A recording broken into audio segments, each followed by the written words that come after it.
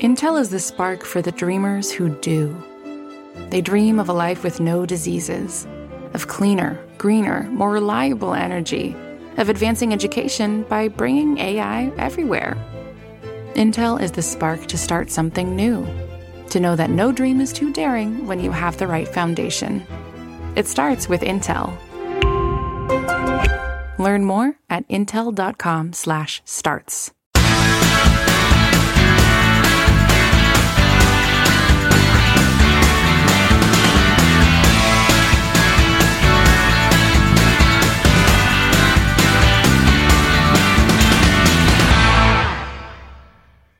This is the Orange and Black Insider Bengals podcast. Welcome to another episode, our weekly episode. We appreciate you being with us, however you may be joining us, whether that's through CincyJungle.com, through our YouTube channel, or through CincyJungle.com's Facebook page for the live video. Thank you for joining us there. Or if you're unable to join us live, thanks for subscribing to our channels, one of our many other audio channels, and listening to the program. I am Anthony Cosenza, joined as always by my co-host John Sheeran, fresh off of his trip to the Senior Bowl. John, how you doing, man? You caught up on some rest and everything? Yeah, I definitely needed it. It's just a week of barbecue and booze that kind of takes it out of you, and I've been a little under the weather, but it's been a whirlwind just this past 10 or so days with everything that's been going on with traveling and stuff, and then coming back and kind of recovering. And yeah, it's been a crazy week and a half right here in the end of January. Yeah. How long is that flight? To Atlanta, it's an hour and a half, and then from Atlanta to Mobile, it's about an hour. But it actually, going to Mobile, you go back in time, so it's only like 16 minutes because it's going into the Central Time Zone. But then you lose like an hour and a half or whatever. So it's like I think took about 8 total hours for all the airport time and whatnot, but definitely better than driving. So so you don't drive from Atlanta to Mobile, no, right? I mean, that would be, yeah, that would be a long. Because the whole world connects through Atlanta. Yeah, Brian Kramer's already asking you how many Reese's cups did John have at the Senior Bowl. Hopefully, you had a lot. Not as much as I wanted to, honestly. I was too nervous most of the time when talking to people in the hotel to like stuff my face with chocolate and peanut butter. Well, we've got a lot to get to tonight. We are going to talk about, John's going to tell us a little bit about the Senior Bowl, just the last day or so that he was there since we took the air with him last week. We're going to talk about some free agency possibilities for the Cincinnati Bengals. And we are going to do our first mock draft of the season, the off season. The Senior Bowl is behind us. The NFLPA Bowl is behind us. Next step is the combine, then of course other things coming up, pro days and whatnot. So we felt that with some gauge of what the Bengals are doing, obviously that interview with Duke Tobin that John was a part of opened some eyes for us and gave us some ideas. So we feel that this is a good time to unveil a first mock draft.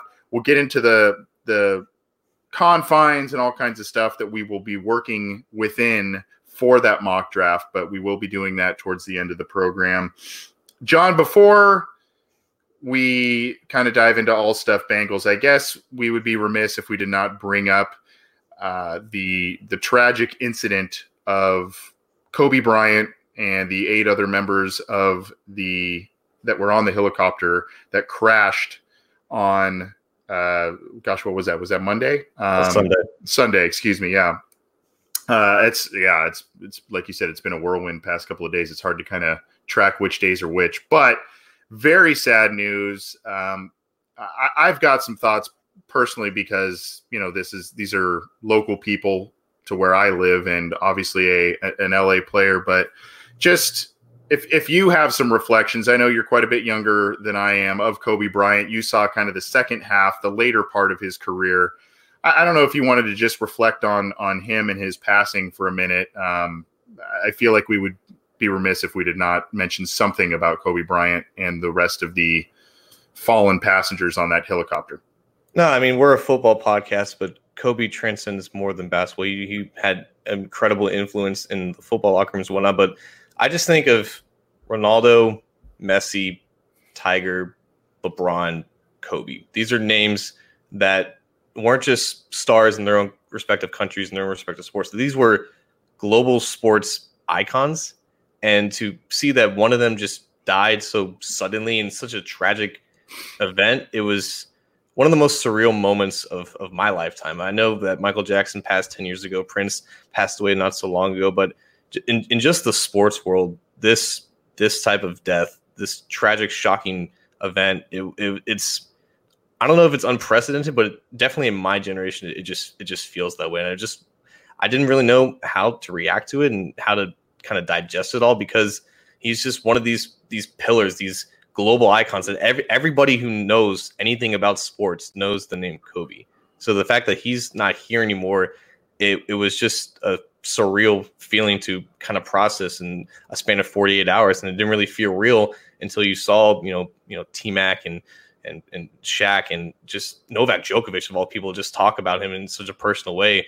And it was really just a taking back moment. And then really the emotion started pouring out when you realized that his daughter was on the helicopter, the daughter that, took up after him and his mindset as a player who had aspirations of, playing in UConn and playing in the WNBA, and just seeing the progress of Kobe, the person, to transform, coming out of that Mamba mentality as a player to then, really taking charge of the second half of his life as a father, as a coach, and somebody who really exemplified all the positives of who he was as a player now into a person and as a dad. And it's really sad to see that, it's not going to happen anymore. And, it was just all those emotions kind of really poured out. But of course, I'm in the middle of the Midwest, 2,000 miles away from LA.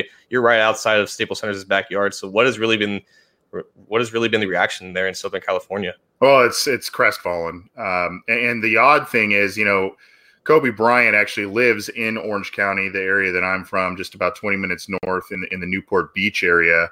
That's where he lived. That's where his family was. And so, I mean, it's not only an LA thing, it's impacting Orange County people. The other folks that were on the helicopter with him, the head coach at Orange Coast College, that's in Costa Mesa, California, which is right next to Newport Beach in Orange County. His wife, his daughter, another lady on there was married to he's kind of a little bit of a local celebrity because he's in this cover band that's an outstanding cover band in the area. They kind of tour around different venues. And the name of the band's the Tijuana Dogs. But regardless of that, these are local people as well. And so that, I think it's not just an LA thing. It's a Southern California thing. And then, like you mentioned, John, it's a global thing. Kobe touched a lot of lives in his sport, in his, his championship ways. He's one of those one name guys, like you said, right? The one name, you hear it and you go, I know exactly who you're talking about. And, I think a lot of people who have known about Kobe Bryant know a little bit about some of the issues in his past, but there are a couple things. I only bring that up because I think it's important to look at and reflect upon who he became after some of these incidents.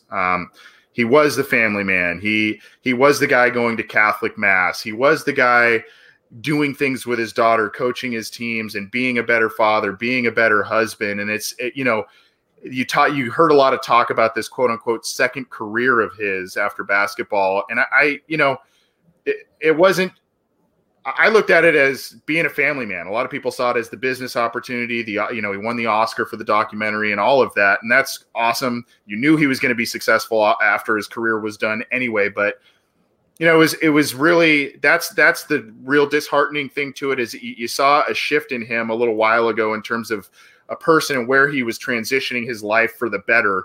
And it's a shame that he didn't get to fully realize that. And the other thing that's really, I think, jarring to us all, John, is, this wasn't like a random helicopter thing that he never traveled around in a helicopter and it just was this freak, random thing that he never did. This was the way he commuted to avoid Southern California traffic. This was basically his automobile. I mean, this is how he traveled back and forth to get places. And he did this basically on a daily basis to get to quite a few venues. And you think of this person who has all this money, all this fame, his daughter's with him on the helicopter. You think of these people as almost invincible. And, to have such a daily routine although we can't really relate to having a helicopter and having a helipad as average Joes. I mean, that's the way he did his everyday life, doing something he did every day. And that's the way he's taken away. I think to all of us, that's what's very jarring. And that's why it takes all of us aback and say, you know, we got to really reassess things in our life. Make sure you tell people around you that you care about them, because no one's immune to freak accidents. No one's immune to death. No one's immune to death. I mean, it's a certainty of life. And unfortunately, some face that earlier than others. And Kobe Bryant was one of them, but he was a larger than life figure in Los Angeles, in the NBA, and really around the world. Anything you can think of that, for a professional athlete to achieve multiple championships, one of the top guys in every statistical category in the professional sport, Olympian that won gold medals, won an Oscar. I mean, anything you can think of. And then the personal life, the turnaround that I mentioned, where he really stepped up as a family man in recent years. You know, he really achieved a heck of a lot in his life. And, it's a shame that he's gone so soon. And just to wrap it all up, I think that's definitely what just hurts the most, because Kobe the player, like, I always knew him growing up, and his legacy on there doesn't need to be said, but the fact that he really did turn around his life, and he really did take it upon himself to become a better person, and to really just see him just be happy as a father. Yeah. As a father and as a husband after basketball, and to be taken up with the game because his daughter was interested in the game, just to see that, progression, and just like a couple weeks ago, he was a meme on Twitter with his daughter just on the court side, just explaining the game to him. And then that has just a whole different meaning, just because of, like you said, the finality of death, the fact that he was just one of those absolute icons around the world in the game of sports. Just to see him go away, and with all that he's done after the game, it's just, it just really just makes this a whole lot more depressing. Yeah. And I know a lot of people like to share a Kobe story or something like that. I never met the guy. But I do have a little bit of a story. My wife likes to tell this story. She was in a restaurant in kind of the Corona Del Mar area, again, kind of Newport Beach-ish, Laguna Beach area.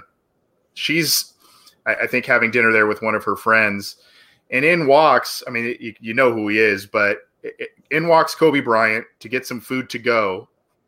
And he's not flashy. He's not wearing the necklaces and the suits and the big sunglasses or whatever celebrities like to wear. He walks in like a sweatsuit, basically workout type of clothes, very low key. And he happened to be standing right by my wife, probably got $50 worth of food or something. And tipped the server. I think it was like $100 or $150 on top of that. And you say, well, of course he could do that. He's got the money. Well, there are plenty of other stories of celebrities and sports figures acting like jerks to the general public.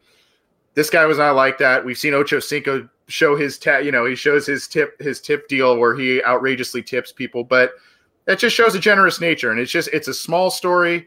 It's a small little anecdote, but I think it's a small story that encapsulates him, his generosity, and he did have a fire for people. He had a fire to reach out to people, reach out to the community. And that showed, especially as he matured as a professional athlete and as a family man. And again, it's a shame that he is gone, but just reflecting on Kobe Bryant, because he was a massive sports figure, we felt we needed to talk about him a little bit before we get into all of the Bengals chatter. John, you such a nice transition here. You were at the Senior Bowl last week. We talked about quite a bit of the players there, what the coaches were doing, all of that.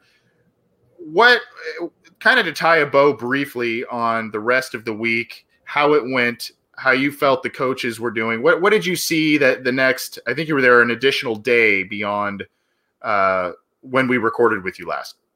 Yeah, so I had the pleasure of, since the last practice that was open to the media, or just last practice in general on Thursday was rained out, they moved the teams to South Alabama's indoor facility. I know a lot of our fans don't know what that is, but so about a few miles up the road, we got to sneak into the field, because I think officially media wasn't allowed, but we just kind of waltzed in there and just assumed the position behind the end zone. So we got to see the last practice, and it was a lot like the first couple. There was a lot more 11-on-11 and 7-on-7 drills because it was more of a game prep thing. But certain players continue to impress. I got to look at more of the North squad and more of the defensive players on both sides of the ball. And there were a couple of cornerbacks stood out. I think Dane Jackson from Pittsburgh played pretty well. I think the AJ Green cornerback from Oklahoma State played pretty well. Both these guys brought a lot of energy to that practices. But in general, I think, it was a lot of confirming what we really saw in the other practices. And a lot of the players, again, this is my third Senior Bowl, and the common conclusion that I come to at the end of the week is that, okay, a lot of these players show a lot of great things. You don't get a lot of negative impressions for the most part because these guys belong here and they're going up against their peers and they should be in positions to practice and play good. But there's a lot of times where players don't really do anything in practices, but then you realize that these are still really talented college players and they're here for a reason. And then they kind of turn it on towards the game. So Justin Herbert played really well in the game for the quarter and a half that he was in there. He won the MVP, deservingly so. He looked really good out there. He's by far the best quarterback down there. There are a couple of guys who did play well in the game that I didn't really notice that much in practice. And it's more of just it really just more is who shows up in the week in practice and who doesn't. And some guys had better weeks than others. But in the game, there's the edge rusher from Utah, Bradley Anae, who I never really saw in practice, never really noticed. And then he had like 3 sacks in the game, and he beat one of the offensive tackles. I believe it was Terrence Steele from Texas Tech, who beat him like 3 times. Terrence Steele was the offensive tackle that Jim Turner for the South team loved in practice and numerously praised him during practices. So I had a great game. Devin Duvernay, I believe, had a couple catches for Texas as well. He was also really a non-factor in practices as well. There are a couple other guys, Lloyd Cushenberry and Damian Lewis, both played really well in the game. They both had great practices during the week in the South team. Just in general, that South offensive line really took it upon themselves to improve over the week with the help of Coach Jim Turner. And I think a lot of those guys were gravitated towards them. I actually got a chance to talk to Damian Lewis, the offensive guard from LSU, about how he reacted and responded to Coach Turner's coaching, and he basically said he immediately liked it, and it was just the style that he gravitated towards, and it reminded him a lot of where he came from in LSU, and he had a really good positive mindset. So it's interesting, for some that coaching style may not resonate as well, but for others, especially in this atmosphere, in this arena where it's only a week there, I think that it had more of a positive impression than a negative one. Unfortunately, the South offensive line, again, kind of got beat up over the game, but I think a lot of what we saw in practices translated into the game. But at the same time, this is more of a confirmation process. This is not a place where we need to formulate new takes about players. This is more of, these guys are talented. Some guys practice well. Some guys don't practice well. Some guys show up for the game. Some guys don't. The most important things are the things that we as media members can't see, and that's in the interviews. So, the takeaways from practices are fun and from the game are fun, but ultimately they don't mean that much in the process. It's more of just confirming about what we saw and confirming the talents that these guys have. And for the most part, this is a really talented senior class, and the Bengals are going to have a chance to draft a lot of talented guys. And I think it's been very clear, both in the past and now presently, that this team and this coaching staff, this scouting staff, will utilize this experience to really, I think it's going to weigh heavily in their scouting process, their draft process. I think they're going to use the opportunity to coach some of these guys, see these guys up close in practice. While every team was there, their day-to-day working with a lot of these kids, I think that will play into some of the decisions that the Bengals will be making in April. But good stuff from you, John. That interview with Duke Tobin was high quality stuff. And, I know you got a lot of sights and sounds down there. You probably were introduced to some players that you weren't very familiar with, but seeing them in practice and seeing them in drills and whatnot, you have seen they've kind of probably gotten on your radar. I do think some players have helped their stock. You mentioned Herbert. You mentioned a slew of wide receivers. I think that those are some of the players that really excited. And I think also just the way the Bulls set up, like you said, they've got basically a week to work together. I think those are the players that really are kind of sink or swim in these types of scenarios. These bowl games sometimes either are absolutely no offense or they really kind of highlight some of those skill positions. And it sounded like it was the latter more so than the former, but good stuff from you there, John. We appreciate the coverage from the Senior Bowl. This is the Orange and Black Insider Bengals podcast. He's John Sheeran. I'm Anthony Cosenza. We're going to get to some free agency spotlights and our mock draft in just a little bit here, but you can get the program on CincyJungle.com. It's on iTunes, Stitcher, Spotify, Google Play, iHeartRadio. It's on Megaphone. And you can also get it on our YouTube channel as well, as I mentioned, on CincyJungle.com. Join us live for every recording that we do, whether it's the weekly show, listener questions, or other news and notes. You can join us live when we hit the air on Cincy Jungle's Facebook page, as well as our own YouTube channel. You're going to want to subscribe to our channels to know when our latest episodes come up and when we are going to be taking the air live. So we appreciate the support, and we look forward to continuing to bring you content throughout the rest of this offseason and into the Bengals 2020 season. Intel is the spark for the dreamers who do. Those with ambitious, out-of-reach ideas begging to become real solutions. They share a vision for how our world and our lives can thrive when bold thinking meets strong silicon. They dream of a life with no diseases, of cleaner, greener, more reliable energy through the power of supercomputing. They dream of trust and privacy for all, of advancing and expanding education by bringing AI everywhere. Intel is the spark to start something new, to build something better, to know that no dream is too daring when you have the right foundation. It starts with Intel. Learn more at intel.com/starts. So, John, we've done Prospect Watch 2020, right? We've done a little bit of free agency. I think we started that a couple of weeks ago. There are confines that we have to work in with the Cincinnati Bengals as well. There was a recent article by Jeff Hobson of Bengals.com saying it sounds as if the Bengals will do more than they have done in unrestricted free agency, but still probably not break the bank type of stuff. Mr. Hobson does tend to go a little conservative in terms of tempering expectations, so it's understandable there. But do you have a free agent to be that the Cincinnati Bengals should be looking at? I think last time we did Corey Littleton, and you had the offensive lineman from Austin Blythe. Yes. I love crowdsourcing, man. I love when other people do my job for me. And earlier this week, Pro Football Focus released a list about every team, a free agent for every team that they need to target. And for the Bengals, they surprised us. They didn't go an offensive lineman. They didn't go a linebacker. They didn't go a defensive lineman. They went with a cornerback, and his name is Kendall Fuller from the Kansas City Chiefs. Now, Fuller is playing in the Super Bowl this week for the Chiefs. For the past 8 or so games, he's actually been at strong safety for them, but he has made his money as a slot corner. Now, in this first 2 years with the Washington football team, he was one of the best slot corners in the game. 2017, when William Jackson had his career year there, he had Pro Football Focus's second highest coverage grade in the slot playing for that Washington defense. He was a part of the Alex Smith trade that got Smith to the Redskins, and then it took Fuller to Kansas City as a part of that trade with the third-round pick, a trade that I guess you could look at as an Andy Dalton baseline. But ever since he got to the Chiefs, he's been kind of up and down. He had a decent 2018 year, but not really at the level of the 2017 season.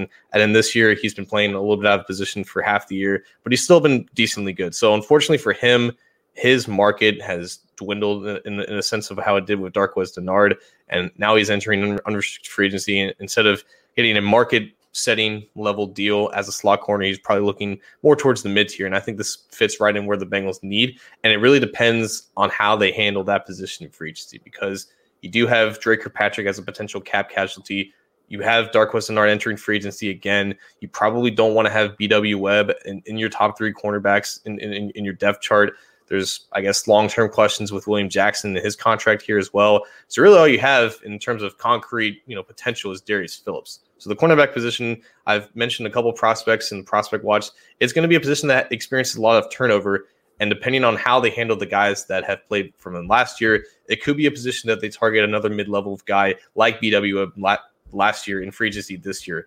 And with the way that Fuller has unfortunately decreased his stock with Kansas City and the fact that Kansas City has to pay Patrick Mahomes like $500 million this offseason, they're probably not going to be able to bring back a lot of talented guys for them. I still think that Fuller is a high-tier athlete, a guy who can do a little bit more in coverage than what Darqueze Dennard could do. So depending on how they handle him and Dre Kirkpatrick and where that overall position goes from there, I think Fuller can be a guy that can kind of rebound his career in Cincinnati, playing on a more of a mid-tier contract, not the contract that he wanted or he expected after 2 years in Washington, but a guy can kind of rebound his stock playing on a more of a reasonable contract, which I think Cincinnati can be prepared to give him. Yeah, you look at the PFF grade, 61.4, allowed 25 receptions.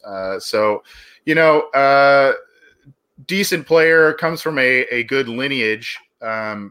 Obviously, for the Fuller family, they just keep pumping out. I was a big fan of Kyle, who was drafted like 2014. Unfortunately, his career didn't turn out. But Kendall is definitely the better player, I think, of those two. Yeah.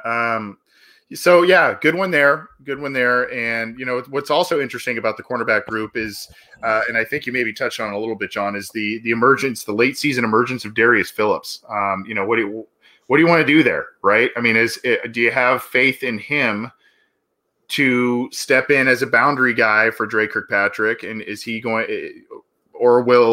just a gambler guy that, is going to have an up and down career? You don't know. You like what you saw at the end of the year, but, it's a risk there.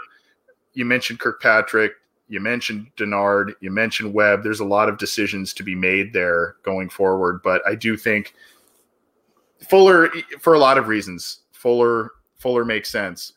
I'm gonna again kind of go with a somewhat pipe dream, I guess.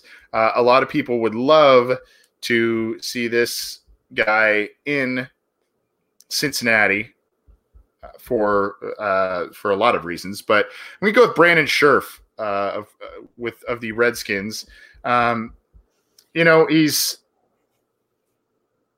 He's a veteran guy. He's very solid. If you look at his PFF scores, it is a pretty high score and higher than that of any other Bengals player from last year, 75 flat. So, he's pretty good on that front.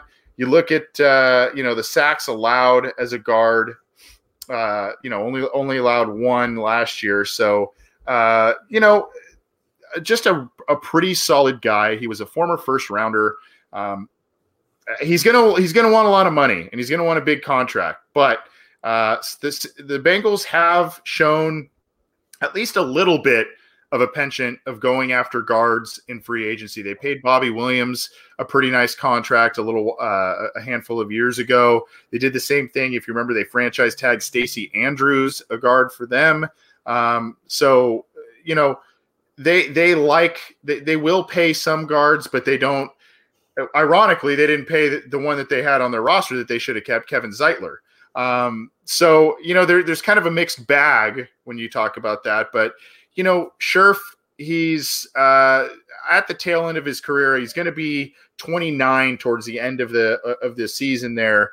So this would probably be his last contract if it is a 3-4 year plus type of deal, but should be a guy that could come in, solidify the offensive line, really help out a guy like Trey Hopkins, who had a turnstile of guards around him throughout 2019, and obviously having a stable presence at guard going forward is that'll help his play too. The big thing with both of these, both Fuller and Scherff, it opens up the draft, right? It would open up the draft to get those kind of more fun picks, your skill position players, a wide receiver, a tight end. You can maybe go a little higher and get a higher end guy on that front when you've addressed the guard position, when you've addressed the cornerback position with two solid players in free agency. So, Scherf probably won't be in Cincinnati is my guess. I think there's probably going to be some level of interest, but I think the price tag will probably end up being a little too high for the Bengals, but I think it would be a very valuable addition, especially whatever you figure out with Cordy Glenn. You've got Jonah Williams coming back. All perceptions are that he's going to be your left tackle. So I don't know. I think this move would make a lot of sense. It would be one of the splashier moves that the Bengals will have made in free agency in quite some time. They're overdue to do that. But it's not really in the Bengals' DNA to go this big in free agency. We'll see. But I think Scherf makes a lot of sense. He plays the right position on the offensive line for them to address. And I know a lot of people are still not really sold on Michael Jordan at left guard, but I think they're going to give him every chance to start there. Right guard is probably where we're going to see competition along the interior line. And I'm not sure that they're going to go out and get a bona fide high-level starter like Scherf, but he would give them exactly what they need to do what they want to do, because he is the prototypical zone guard, not necessarily at the level of Zach Martin, but he has the athleticism to do all the things that they want to do, that they try to do in the beginning of last season. And unfortunately, it went all to crap. So John Miller is decent at right guard, but I think they're going to bring him in competition. And if he has to compete with Brandon Scherf, there's no doubt in my mind that Scherf would win that, and Miller might even be cut altogether. I worry that Scherf is going to follow his old offensive line coach Bill Callahan to Cleveland, because they could use some help on the offensive line as well, and they've obviously been more prone to spending in free agency in general, and also on the offensive line. So I don't know where Scherf is going to go. He may go back to Washington in general. Like you, I don't think he's going to end up in Cincinnati, but I think if by some miracle he does, that would by far be the most expensive player that they bring in. But he would give them exactly what they need at a position that I think they're going to bring in some competition.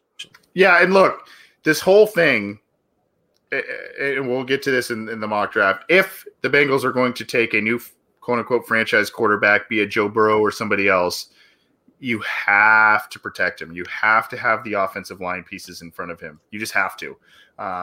No matter how promising of a prospect Joe Burrow is, you need to have – you can't have one of the worst performing lines by metrics standards and the eye test standards, every standard. You cannot field the same level of offensive line or even marginally better than what we saw throughout most of last year. They need some significant upgrades. And, like you said, maybe Michael Jordan takes a gigantic step forward at left guard. We'll see.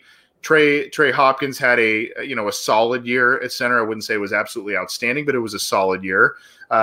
Who knows what's going on with Cordy Glenn? You hope you get kind of that quote-unquote extra first-round pick in Jonah Williams.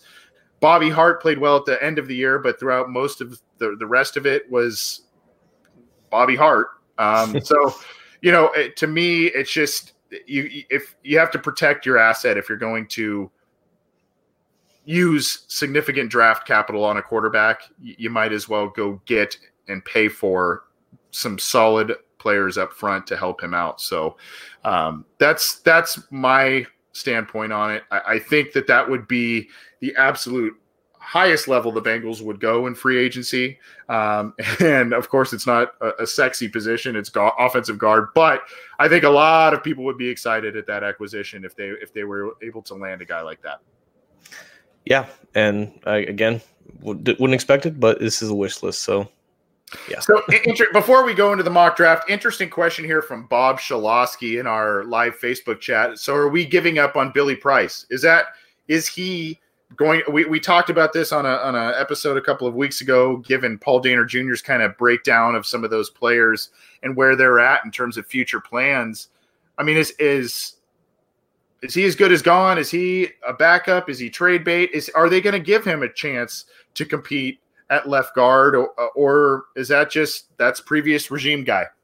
Speaking of Dehner Jr., he's listing Price as a potential trade piece for a team who quote unquote needs a starting center. Okay, if he can't start in any of the interior spots in Cincinnati, he's probably not going to start anywhere else. Now, there's the whole argument of giving a guy a brand new start, giving him a chance to kind of reimagine himself and all that stuff. But he still has to be talented enough to play. And if he's not talented enough to start at Cincinnati, I highly doubt that another team's going to find value in that. The only thing that he has going for him is the fact that he was a former first-round pick, but that didn't do very well for Cedric Ogbuehi when he tested the open market. He got a one-year deal with Jacksonville. It didn't do well with Jake Fisher, who was a second-round pick. He got a one-year deal with Buffalo. So with Price, I think he's probably too expensive to cut right now, and unless they find anything, if they can get a 7th-round pick for him, I would definitely consider that, because in terms of him being a backup, you can do better for a backup at any of the interior spots, even with a 7th-round pick. So if they can get anything for Price, I would advise them to take it. I don't think that he's likely going to start here next year. I think he's just in the mix for one of those backup jobs. But unfortunately, the price to cut him is a little bit too high, and they're going to have to eat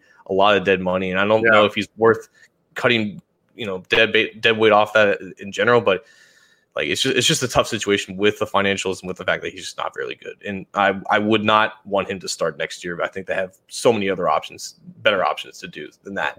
Yeah. Well, I don't think, unfortunately, I don't think he's in this regime's long-term plans. I don't, maybe he gets, if there was some health issues and whatnot, maybe that gets remedied over the off season. But for now, I think Billy Price is relegated to backup duty or maybe trade bait for something. And I don't think that the value is very high at this moment in time. So those are a couple of free agent options that we are looking at for the Cincinnati Bengals based on, I don't know, our own kind of connections, our own connecting of the dots there, and need, all that kind of stuff. Again, some of these might be a little bit of pipe dream, but hey, stranger things have happened, I guess. We'll see. It sounds like the Bengals may be a little more active than they have been in outside free agency over the past couple of years. They've got the space to do so, and we're going to hold them to that. Yeah, and they've got some players. It's funny what they. Hobson did specifically mention unrestricted free agency as what they will do more in. It's just funny, what does that mean? Does that mean, again, their own unrestricted free agents? Does that mean, and do they count trading players in outside free agency activity? That sort of thing. Who knows? I think we're probably going to see a little bit of everything. I think we'll probably see some players moved. We'll probably see some a little bit more activity, but I still wouldn't see a monumental shift in how the Bengals conduct their March business. And me with the Bengals in free agency, John, I get upset. Yeah, I mean, like if they're not going to do anything restricted free agency, I guess Josh Tupou's good as gone. Like, right.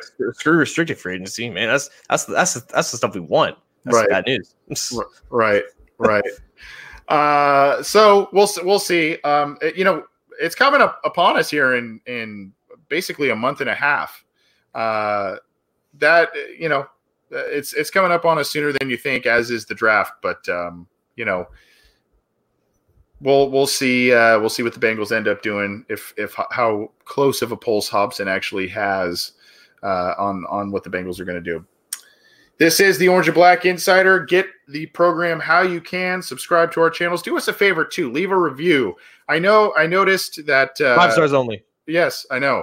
I noticed that our ratings our reviews have gone up based on what we've done with the show in terms of audio quality and maybe some things through StreamYard. Some of you guys like that too.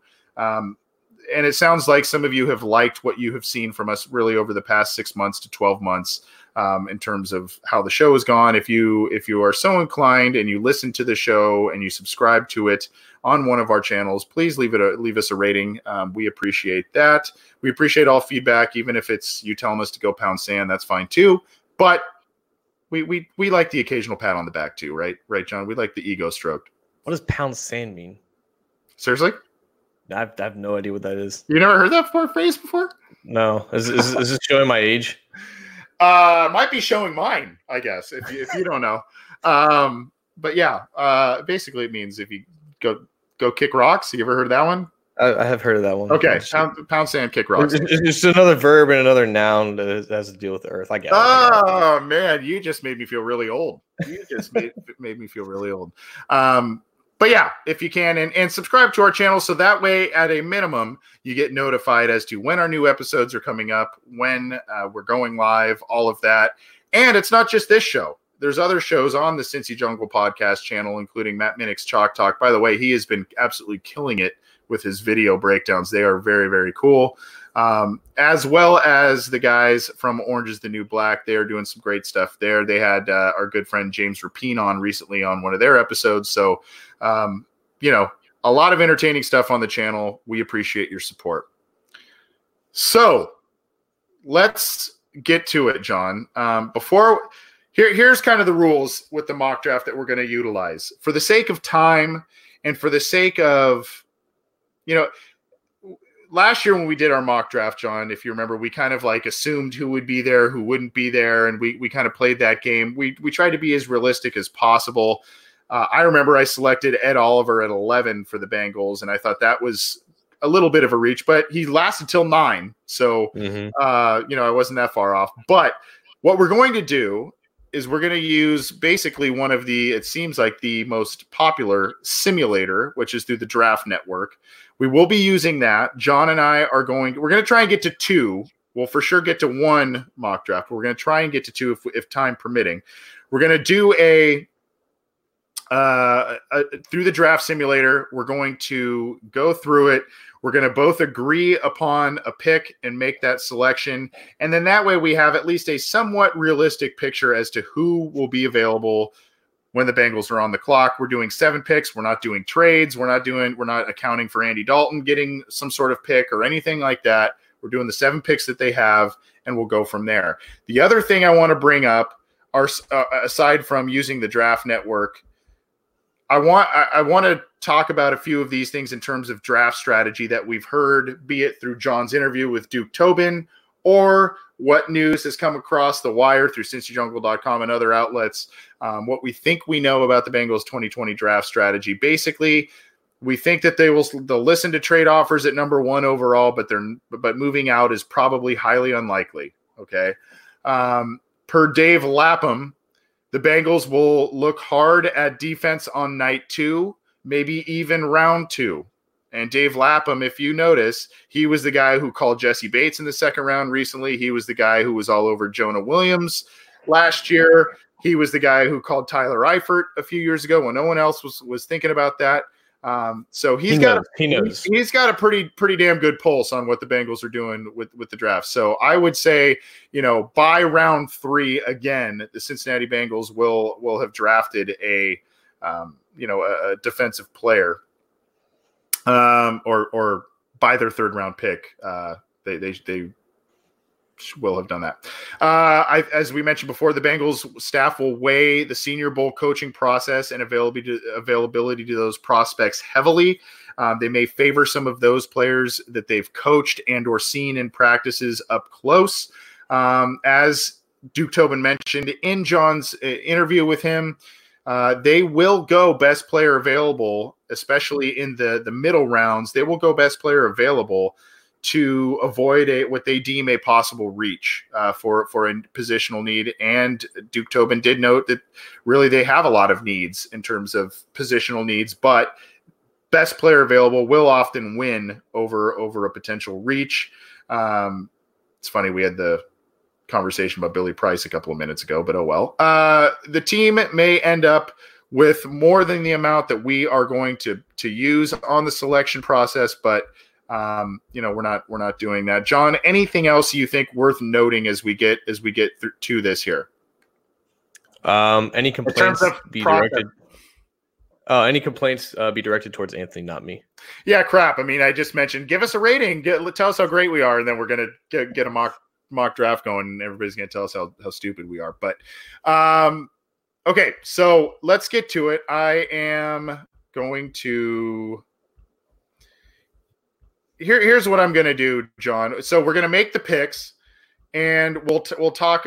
You and I will kind of discuss it through, agree upon the pick, and then we will explain why that player fits, why he was the pick, strengths, weaknesses, all that good stuff, and we'll go from there. So I'm going to share this real quick. I'm going to share the screen here, so hopefully those of you tuning in live or watching our YouTube channel will see. Here's what the Draft Network, we've got the simulator queued up.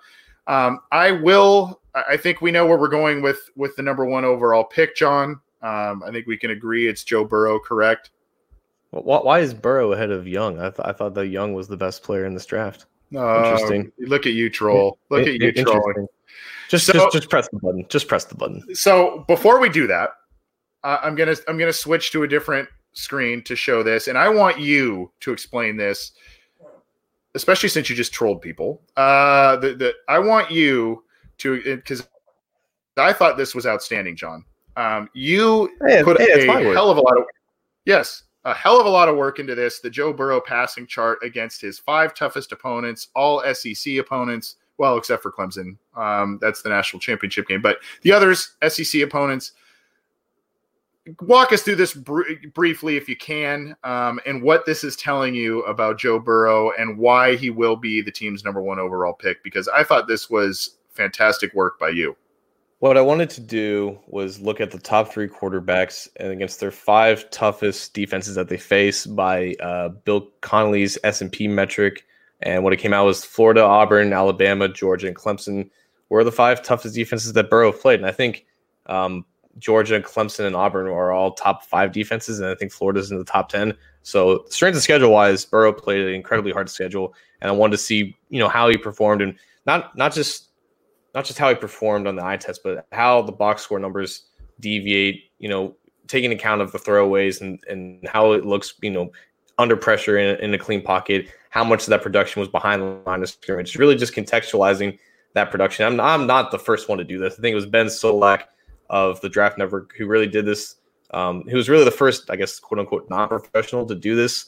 That really could contextualize all this production and put it into a type of visual aid like this. And I wanted to see where all that production came from. I wanted to see if, the eye test of what that LSU offense really looks like on paper. And the first thing that really stands out, I think, for most people is that in the middle of the screen, there's only 7 charted attempts beyond 10 yards in the middle of the field. And what I did with that was that any pass that landed within inside the hash marks beyond 10 yards past line of scrimmage, that counted as that. So there's not a lot of work and really experience with that. But, people chart different ways. People chart between the numbers instead of the hashes. So you may see different deviations of production for other people who charted there. But look, it's just accuracy and efficiency all over the field, and it's specifically towards the deep right side. Whenever, in these games that Burrow went deep and connected, it was always towards the right side. It was usually to Jamar Chase, his stud sophomore receiver, 9 for 12, 390 yards, 5 touchdowns, and interception on passes towards the right side of the field, beyond 20 yards past the line of scrimmage. And again, a lot of the production is within 10 yards within 10 yards of the line of scrimmage, and that's really the predication of this offense. It was a lot of empty protections, a lot of 5 receiver concept routes and whatnot, a lot of slants, a lot of in routes, and a lot of yards after catch as well. So the offense did a great job of taking advantage of the explosive playmakers, but Burrow put it in a position for players to make the most of it after the catch. So not only was he accurate there, he put his receivers in a chance to gain the most yardage. And in these 5 games, only 22 attempts behind line of scrimmage, and that production, those 133 yards that you see there, that was not accounted for in terms of the charted, the total charted production. And also looking at the clean and pressure splits, the completion percentage was not as much of a difference as I thought it would be. Still a 76% completion percentage, 11.7 adjusted yards per attempt when he was under pressure or when he was forced to create. And that was not only just when he had a player in his face. Like if there was like a timing route where the protection kind of failed for a second and he had to maybe like step aside for a throw, I didn't really count that. It was when like he held on to the ball for more than 2 seconds and he had to go off his first couple reads and he had to reset his feet, move around the pocket. He had to make do with what pressure was in his face. He still performed admirably. And there was a lot of times where, he would throw it away. There were a couple times where he would throw it away. I charted 4 throwaways for him total, but for the most part, he made something happen. And he ran the ball a lot, 43 rushes for 323 yards when he was under pressure. That was actually the most common thing that I saw for him. But the athleticism is good enough where he can get away with in the NFL. He has to slide more than he did in college, but he was able to escape a lot of that pressure, and he was able to make plays down the field. So what you saw, when you watched him on Saturday, it showed up on this production chart, and it really didn't tell me anything revolutionary, but it did confirm the fact that there's just nowhere on the field that he can't really place it, and there's no types of routes that he can't maximize. And if you put him in a system that maximizes his abilities, you're going to see this type of production eventually in the NFL down the road. Yeah, and I think the one to your point a little bit about the lack of maybe deep throws in the center of the field, medium to deep throws in the center of the field, as opposed to the right side or his left side. I think as you watched Joe Burrow play, what he was really doing well with deep balls to his receivers was he would utilize the sideline, and because he was so accurate, he was able to basically utilize the sideline, utilize a side of a field quite often to put a ball where either the receiver makes the play or it's an incompletion. It's not a dangerous pass. It's not an intercepted pass. It's a pass where, he puts it really only where the receiver can get it. And I think he utilized the sidelines well quite often, at least in games that I watched him. He utilized that trick well and it shows on this graph here. But that's excellent work there, John. I saw that earlier today, and I had to share that as we because I figured we were going to go with Joe Burrow tonight. I wanted to share that with everybody because I thought that was excellent work. So, all right, that being said, we will start with Joe Burrow. And so you see it simming. This is going to take a minute or two here, going through before the Bengals pick again at the top of the second round. What are you, while we're waiting here, John, what are you thinking where do you think the Bengals are looking at here? I mean, obviously it depends on who's available. Do you think they would prioritize an edge rusher, say, over a traditional linebacker? Do you think that they would look for an interior rusher, or do you look at it and you see Josh Jones, the offensive tackle, best remaining offensive lineman on the board, despite Lapham saying they may go defense at round 2? Yeah, I think if it goes like this, so both Kenneth Murray, the linebacker from Oklahoma, and Patrick Queen, the linebacker from LSU, two of the top linebackers after Isaiah Simmons, they're now off the board. I think at this point it goes to the teams who start the second round. They're going to have plenty of phone calls throughout the night, throughout the day about trading up, because at this point there is someone's top 15 players still on the board, and I think that's also the process that the Bengals are going to go through. Like, there's somebody left here at the top of the second round that's going to be potentially a first round player in the Bengals' minds that have dropped all the way down here. Unfortunately, as we look at who's the best available on the current big board, it's a lot of offensive guys, a couple of running backs, a couple of quarterbacks as well. Justin Jefferson, the wide receiver from LSU. I do think they're going to be prioritizing defense here, but it just depends on really who's available still. And the fact that those linebackers went off the board, it kind of throws a little wrench in it all. But I do think that they're going to be prioritizing, okay, who's the top player on the board, because there's probably going to be another first-round player here, and I think that's their main priority over just targeting a specific position. But I don't think they're going to take, obviously, a running back or another quarterback, obviously. Correct. So it's going to come down to who's the best player at a position of need. It could be an edge rusher. It may be, honestly, a little too early for an offensive tackle, depending on their thoughts on Bobby Hart, their thoughts on Fred Johnson. I don't think, unless there's unless they have an offensive tackle who is a clear round 1 guy, I don't think it's going to be at this spot, even though Josh Jones does look very enticing here. So my preference is to narrow this down. I like Shenault. I like Josh Jones. I like Justin Jefferson at this pick, and also maybe even Austin Jackson, though that may be a bit of a reach down there. Those are the guys I would probably look at here. Do you have thoughts to narrow it down even further based on that? I mean, I'm tempted to go Josh Jones here personally, right.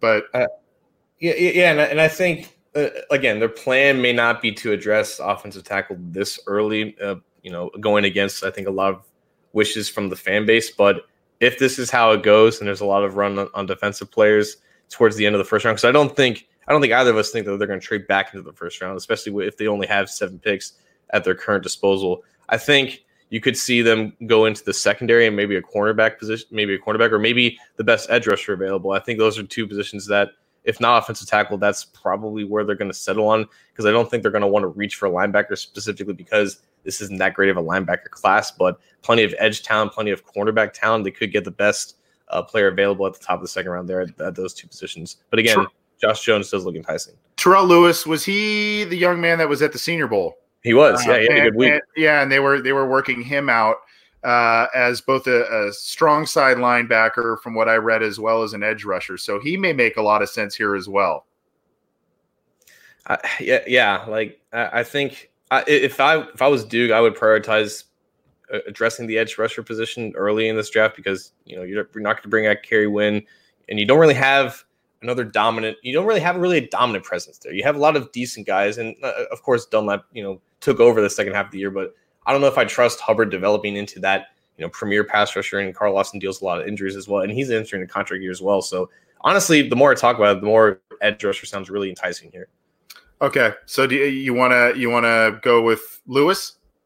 Yeah, I think Lewis would be a good pick here. Lewis would be a good pick. All right, we'll do that. A lot of people are screaming for offensive lineman there, so we'll see how badly this may backfire here. So the Bengals go defense in our draft based on their this isn't necessarily John and Anthony's dream scenario. It's really trying to play within the confines of what may happen in the draft and some of the Bengals' preferences. They want to favor, they tend to favor guys they know well from the Senior Bowl. They've done that before. So here we go again. The Bengals are on the clock. The remaining needs, if you look, you could say, and by the way, going back to the Lewis pick, I just want to reiterate, they did work him out as a Sam linebacker as well as an edge rusher. So they may feel that there's versatility there, that they could kind of kill two birds with one stone in a play like that. The pass rush was inconsistent last year. The Bengals love the big school kids, the SEC kids. That's something else to note. So, and real quick in the comment section, Greg Morris II, he says Lewis is more based off a 3-4 defense. What do you think they ran last year? Right. Like they're going to have Pratt back at linebacker, and they're probably going to address the position in free agency. If that's the case, you have your two starters there. You need a guy like Lewis who can play off ball and can also rush the passer in a 2-point stance. Like, this may not be a traditional 3-4 base defense, but based off the personnel that they had, that was the best scheme that they ran with it, and they do need more depth and bodies there. So I don't agree with that logic there. Right. So coming up here, there are a number of interesting, I would say the biggest positional needs based on what has not been addressed is offensive line, obviously, outside and interior. Maybe even wide receiver, John. There was kind of some ups and downs kind of from injury with Auden Tate. Who knows what's going on with AJ Green? Tyler Boyd's still there in lockdown, and he had 1,000-yard season, so he's looking pretty solid. Who knows what's going on with John Ross? The Damian Willis experiment did not bear fruit. So that may be a position they look at earlier than some think, or maybe that's a day 3 type of position. But I think the most intriguing names right here, sorry, Ohio State fans, Donovan Peoples-Jones is an interesting guy. Antoine Winfield Jr. is a very interesting player. The remaining tackles here are a little light. And so do you reach here? Maybe Isaiah Wilson makes some sense. There are a plethora of wide receivers, Donovan Peoples-Jones, Brandon Ayuk, as well as Denzel Mims. A lot of people like him. You could also look at Thaddeus Moss is another interesting. And there's Denzel Mims, a couple things. Right. I said him. Yeah. So where do you see the Bengals going here, John? Do you think they take kind of one of the best players available? Maybe that's Antoine Winfield Jr. or Donovan Peoples, or do you think they look a little bit further down and maybe have fallen in love with a guy like Denzel Mims, or they want to provide a security blanket for Joe Burrow with his best friend on the Tigers? So this is the third round. This is the target area, I guess you could say, for the traditional spot where they go linebackers. So can we see who the best linebackers are available here? We sure can. Right. Up. Where am I? Up. Oh, there we go. Yeah, there we go. There we go. Right. So, Malik Harrison was a prominent figure at the Senior Bowl, as a guy that got experience to talk with. He looks to be the best available here. Evan Weaver is a guy who was productive but wasn't exactly athletic enough, so I don't think they're going to be targeting him. But this isn't the great linebacker class again, and a lot of the good guys have already gone off the board. But I think Harrison would be in the conversation here. But also at the same time, you drafted the quarterback, and typically teams who do that, back in 2011 when they drafted Dalton, they made sure to obviously put him with AJ Green. They drafted Clint Boling in the 4th round as well. So there's going to be picks between the 3rd and 5th round that are centered around building around Joe Burrow, and it'll come down to which offensive line position are they going to address first. And I do think that there's an argument that they will pick a guard before an offensive tackle. They may go later. They may go later in the draft and maybe get more of a developmental guy that they can develop behind Bobby Hart at right tackle. And maybe take an interior offensive lineman like a Damian Lewis, who Jim Turner had experience with the Senior Bowl, to potentially compete with John Miller. So I think between Lewis, Harrison, and potentially the best available receiver, I think is where they would focus here. So you're saying Harrison here. Here are the top wide receivers available. Yeah, so Brandon Ayuk from Arizona State was at the Senior Bowl, but he unfortunately in practice he didn't get his medical cleared. But people thought with a good week there he could confirm his status as potentially a 1st-round guy. So here we are at the top of the 3rd with him still on the board. You have Mims, who had a great Senior Bowl week. KJ Hill had a great Senior Bowl week. Van Jefferson had a great Senior Bowl week. There's a lot of guys that the Bengals have already experienced with seeing them in firsthand. So if they want a receiver here to get some type of long-term depth at the position with a lot of uncertainty there, all 4 of those guys make a lot of sense. Maybe more towards Mims or Jefferson because they played more outside, or Ayuk in that case. So instead of KJ Hill, more of a slot guy. So here's what we're weighing, because I think it's wide receiver. I think the interior offensive lineman you mentioned is a good fit, as well as Harrison, the linebacker out of Ohio State. You have to weigh here. I'm leaning towards Harrison personally because of the need and the lack of depth at that position, and the fact that they like to pick linebacker in the 3rd round. They just love doing that. And you also have to look, okay, maybe they like Ayuk, Mims, KJ Hill, Van Jefferson because of their good Senior Bowl week. Maybe they're pretty confident with all of these guys there that one of them will still be available at the top of the 4th round. So there's going to be receivers all over this draft that you can take anywhere. And I would advise any team to take one because this is such a talented class. But because it's such a talented class, there's going to be guys available in the 4th, 5th round that should have been drafted in the 2nd or 3rd round in other classes. Right. So what I would say Harrison personally, but up to you. If you've got other qualms, again, here are the offensive tackles that are available. Wilson, a bit overlooked due to his teammate. There's Ben Barch too. He had a great Senior Bowl week too. Yeah.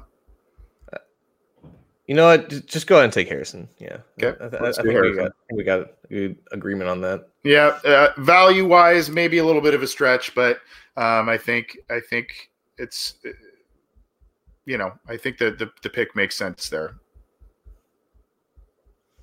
And there's no doubt that in the real draft, at the top of both of these rounds, the Bengals are going to be looking to go back because they've traded back in the 2nd round multiple times over the past half decade. They're going to be wanting more picks, and there's going to be players just as good in the middle of the 2nd round as they did in the top of the 2nd round. Yeah, I don't think they're going to move out of that.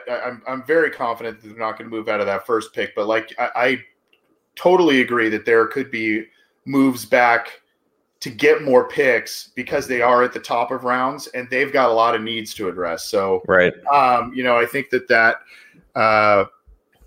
that's where we're looking here. Okay. So now all of a sudden look at here. Let's go to best available. Here you go. Here you've got wide receiver. You've got your Ben Barch kid. You said he was at the Senior Bowl and looked pretty good. Yeah. Oh, he was the guy that Duke Tobin was being interviewed by NFL Network, and he mentioned Barch by name when talking about the opportunity that small school guys have to go against more physically gifted guys in Division I. So Barch was a guy that caught Tobin's eye, so he's definitely on their radar. You want to go with him?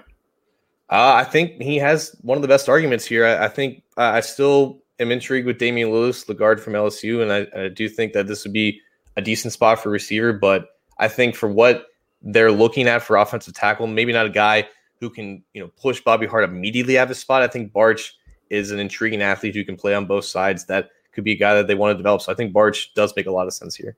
You'd go with him over Lewis? I think in projecting, like, it can't be out of the equation that they go guard before tackle, and it depends on what they do with free agency. But I think Barch, I would feel more comfortable, I guess, with Barch based off of the type of player that he is, the type of player he can be molded into, and the fact that they have experience with him. I think. Yeah, There's also Trey Adams here, which is an interesting player. And the Bengals do usually they don't do the small school guys that often. But when they do, it's usually on day 3. I like Trey Adams more as a prospect. The health worries me. This team can't draft guys that are looking to start that have injury issues. So if you think there's fire where there's smoke with Ben Barch and some of the comments that were made by Duke Tobin, I'll say this. I think when April comes around, depending on, because Trey Adams has a medical issue, that this is why he's in the hundreds based off the predictive board. Barch is probably only going to go up from here. He might not even make it to the 3rd round. Just thinking back to like an Ollie Marpet case where he went, I think, in the late 2nd round to the Buccaneers. I think that's probably where Barch's ceiling is going to be. So if they can still get him in the 4th round, it may be because the process didn't go very well for him. But in this juncture, I think he provides more value than Adams or Lewis, I guess. And does he provide flexibility? I think he would. Right? Yeah, he's not finished filling out his frame, and there's risk to that. But I think based off what their thoughts on him now, what he showed against top-tier college talent, I think getting him in the 4th round would be a blessing at this juncture. All right, let's do it. So so far, the Cincinnati Bengals have Joe Burrow, the quarterback out of LSU, Terrell Lewis, the edge defender out of Alabama, Malik Harrison, the linebacker out of Ohio State, and they finally addressed offensive lineman in Ben Barch from St. John's. So, I think those are some of I think everyone is pretty much saying these are the biggest needs for the Cincinnati Bengals going forward. And these are guys that they would target for sure. So we're trying to keep the realistic approach here. So, I see your guy. Yeah, I think this, if he's available in the 5th round, I think that's maybe where they would go. Tight end could be in the discussion here. Let's see who's at interior offensive line. So John Simpson, you said he did not have a good week. I remember at he's not going to go in backwards. Like he's not a fit in his own scheme. I don't think he's going to be a target for them. Let's see, interior defensive lineman. Any of these names? This is where my lack of preparation is really killing me. I don't know any of these people. Yeah, I'm not familiar with too many of those guys either. There's Trautman, the tight end from Dayton. Yeah. He was arguably the most talented tight end down at the Senior Bowl, or at least he showed it. So yeah, but I really don't know what the urgency is going to be with tight end, because the Eifert question is intriguing if they're going to bring him back, but they still want to increase the role of Drew Sample, and they still have CG Zoman. I think they have some other guys there, so. The 5th round is probably the earliest that I would see him go tight end, and I think a guy like Trautman would definitely intrigue them. So, what anybody here in the corner? Troy Pride Jr. he's a baller. I think if he's there in the 5th, he might become best player available. Okay, so we've got it down to sounds like him. Here are the wide receivers available. Couple of recognizable names. Tyler Johnson's a really interesting player also. Set a lot of records at Minnesota. Very interesting player. Pittman, height, weight, potential speed guy. We have to see how he runs. I think he helped his stock this last week. And then Duvernay's an interesting player as well. So if you had your pick here, John, would you I would say it's down for me. It's down to Pittman or Pride. Personally. Yeah, so let's just go through this as a war room would. So we have to go through all these scenarios about, okay, What positions have we addressed? Are we going to stick strictly to our board? I think both of the wide receiver and cornerback positions are very similar in terms of not having a lot of long-term stability. They're having definitely talent, but definitely a lot of question marks in terms of who's going to be around there going forward. And I think there's the argument of taking the receiver to help out your quarterback, but also recognizing that you can never have too many good cornerbacks, and especially in a very good cornerback class, to have a guy like Pride down here, I think he provides just an inkling more value than the wide receiver still available. Because I think Tyler Johnson is going to end up being like this year's Hakeem Butler, who is really high on a lot of draft Twitter's opinions, but ends up going to like the 4th or 5th round in the actual draft, where the NFL teams may not have that high of an opinion on him. But I think Pride is probably my best player available here. But if you want to go receiver, I'm all for that as well. We'll go with Pride. Let me look at this one more time to see who could be there. There's that Liberty guy. Yeah, Gandy Golden's an interesting guy too. All right, so I think we'll go Pride by a thin margin. Sure.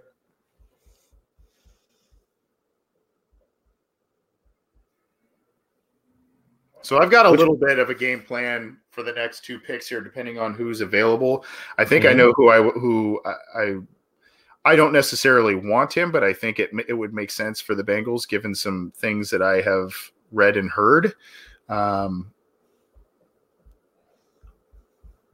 For their 7th round pick. Pittman is still there. Yeah. So I think that's where we go, right? Yeah. Don't hesitate. Yeah, I think that's where we go. That's a steal. If he's there in the 6th round, that is an absolute steal. And that's what they're going to go for. They're like, at this point, for most teams, their boards really stop right before the 200 mark. They don't grade 250 players draftable in terms of draftable grades. If they see a guy like Pittman, who will probably have a mid-round grade here in the 6th, they're going to go probably best player available. They're not going to pass that opportunity up. Right, exactly. So there is a player, John, that I wanted to – let's see if he's available. Brian Creamer in the chat. AJ Green is available. I saw that. He might have been selected. Let me I think he was selected. Oh, no. So this kid, Calvin Throckmorton, this is a kid who they gushed about at the Senior Bowl. Could potentially provide some versatility as an interior guy. He's got the size for a tackle. May be able to be to move around a little bit. Maybe you feel that this knocks off the need for the interior offensive lineman. This was a guy I was thinking about with this final pick here because of the connection and their specific praise for him. That's just one name I was thinking about. Obviously, he might be a guy that is an undrafted free agent. It was not unlike the Keaton Sutherland thing from last year, right? Weren't they into him kind of early in the process? Right. They found out that he was going to be an undrafted guy, and that's where they targeted him. I kind of see Throckmorton as maybe a very similar player. So that would be a guy I would not be surprised if they drafted. Otherwise, we can look here at some other players. If you've got a lot of wide receivers towards the top here, I don't know if you've got any thoughts on any of the if you think wide receiver is the way to go.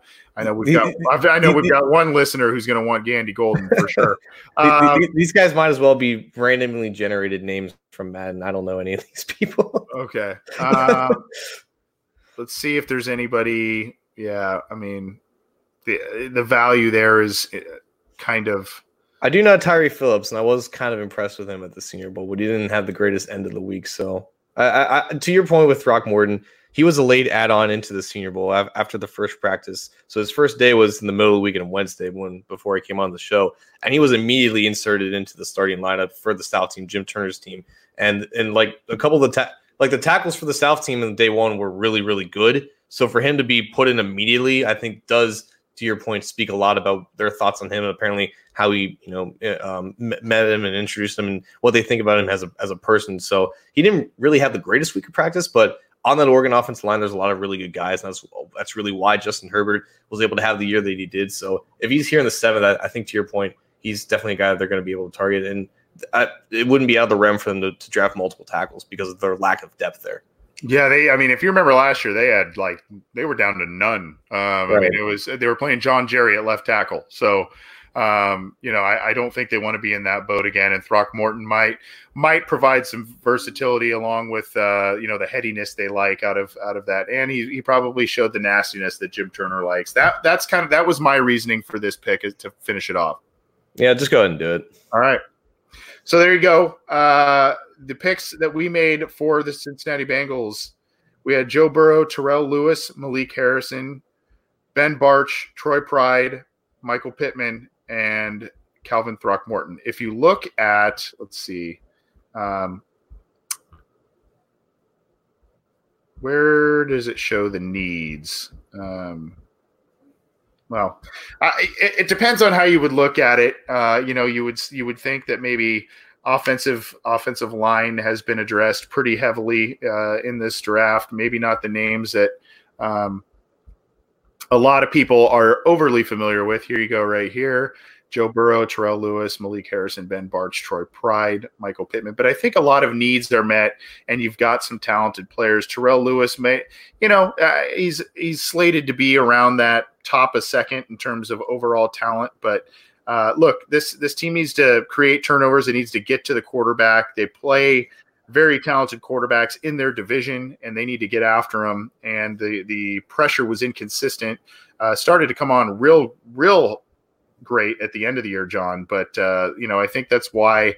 Yeah, you don't like to go linebacker per se. Depending on your thought of Lewis, but if they can find ways to consistently get after the quarterback, I think that makes a lot of sense. You've got two tackles, one of which may be able to kick into guard, and then you've got some help at corner and wide receiver. What do you think about that draft? Just going back to Lewis again, like there might be the conventional wisdom of if he doesn't fit the defense or whatnot, but I think another player like him, Jonathan Grenard, who the Bengals had practicing both at linebacker and at edge rusher, I think that goes in the same mindset of having guys who can play multiple positions in what is coined as a multiple defense, where depending on what they do in free agency at the linebacker position, those are going to be guys that I think you're going to see now targeted more by the Bengals. It was such a uncommon thing to see Marvin Lewis draft, undersized edge rushers and undersized linebackers that sort. But this is Lou Anarumo's defense now. He knows the personnel that he has, and I think Lewis fits the mold of kind of what they would want, while Harrison is more of that traditional off-ball, weak side linebacker. I think they have the Mike that they want in Jermaine Pratt. It's just all about filling around him now and filling around the guys like Geno and Hubbard and Lawson. So putting the rest of that front seven together is going to be very important in this draft and in free agency. And depending on, again, what positions that they address in free agency is probably going to depend. It's probably going to project what they do right after they pick Burrow. So it's going to be that push and pull of, are we going to address the front seven, or are we going to build around Burrows as much as possible? With the way that this draft unfolded, I think this was the best way to go. Yeah, the one thing I hesitate with is I do not know where the Bengals will address wide receiver undoubtedly. I do not know how highly they need that. And I think obviously the AJ Green situation is going to tell them a lot, but part of me thinks that they'll wait like we did in this one. And if they don't, especially if they've got Green for another year and the depth of the class. The other part of me wonders, are they going to try and surround Burrow with a lot of weapons? You mentioned, in that passing chart you showed us, there was a lot of 5 wide receiver sets, multiple wide receiver sets, a lot of weapons out on the field at the same time, so he could spread the ball out. As the Bengals at least were comprised throughout much of the last season with who they had at their wide receiver core, that wasn't really something that would be available to Burrow. Tate was in and out of the lineup with some injuries. AJ Green was out of the lineup. John Ross was out of the lineup. So that's where I kind of wonder, okay, might they on night 2 go after a wide receiver, someone, a Justin Jefferson or someone of the like to really, help them out. We'll see. But overall, I think a lot of needs met. Maybe not the sexiest draft, especially when you go 2 defensive guys in the second and third round. But I think overall needs that were met and some value while you're there, in my humble opinion. Yeah, and we don't break news that much on this show, but I was just informed via Twitter that the Browns have hired Bengals quarterback coach Alex Van Pelt to be their offensive coordinator. I saw someone mention that, and that's I saw that before, I think a little bit during the show. Someone had mentioned that. So that's interesting news. And he has been a valuable guy to the Bengals. He's been a guy that he's worked with Aaron Rodgers, right, in Green Bay. And a lot of people thought he did some good things with Dalton, not this year, but the year prior. So interesting move there. And I don't know. But what are your thoughts on that? We got to get out of here in a minute, but what are your quick thoughts on that? That's very interesting. I think that Van Pelt was the guy that they wanted to keep around for the rookie quarterback. So the fact that he's going up north to be Kevin Stefanski's new offensive coordinator, that's now Ken Zampese going up to Cleveland or taking, or going up somewhere else and taking an offensive coordinator job. That's Bill Lazor now as the offensive coordinator for the Bears. So the Bengals quarterback coach position, man, it's a great place to launch your career as a play caller. They could have blocked that if they wanted to, right? Right. So interesting that to one of their fiercest rivals, they allowed that move. I mean, it's kind of a goodwill gesture. You don't want to have to block someone as they get a move up somewhere else. And it's kind of one of those unspoken gentleman's rules, right? But, surprising to me that they allowed that to happen to a divisional rival. Good for him, man. If those jobs come available, I would advise anyone to take it. Keith Brewer says, so now we go after LSU's quarterback coach. I don't know exactly who he was referencing there, but their passing game coordinator was just hired as the offensive coordinator in Carolina. So he is not available. The hot name Brady there, he is not available to come with that. So the Bengals have a coaching vacancy to fill. We'll see what they do there. It'll be interesting to see who they bring in for that. But fun stuff with the draft. We wish we could get to another one tonight, but it's going too long. We're going longer than expected anyway. So we will continue to do these. We won't do these every week because we don't want to over inundate everybody, but we will do probably a few of these up to the draft as things change, as player rankings change, the combine and all of that. So that way we get a better grasp on some of these guys and see where they, kind of get a firmer view of where they will or should be around. But fun stuff, John. First time we've kind of done it that way on this program. Second mock draft, right? Yeah. And again, don't think this is a regular thing. Yes, we're not going to do this regularly. Thanks for listening, everybody. Get the show how you can on any number of audio channels.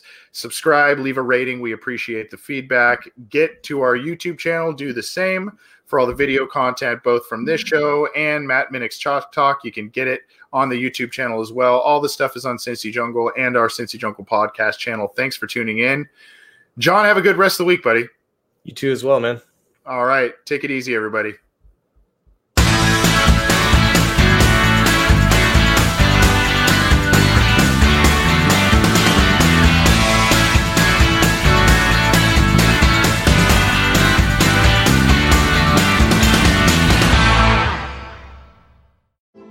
Intel is the spark for the dreamers who do. They dream of a life with no diseases, of cleaner, greener, more reliable energy, of advancing education by bringing AI everywhere. Intel is the spark to start something new, to know that no dream is too daring when you have the right foundation. It starts with Intel. Learn more at intel.com/starts.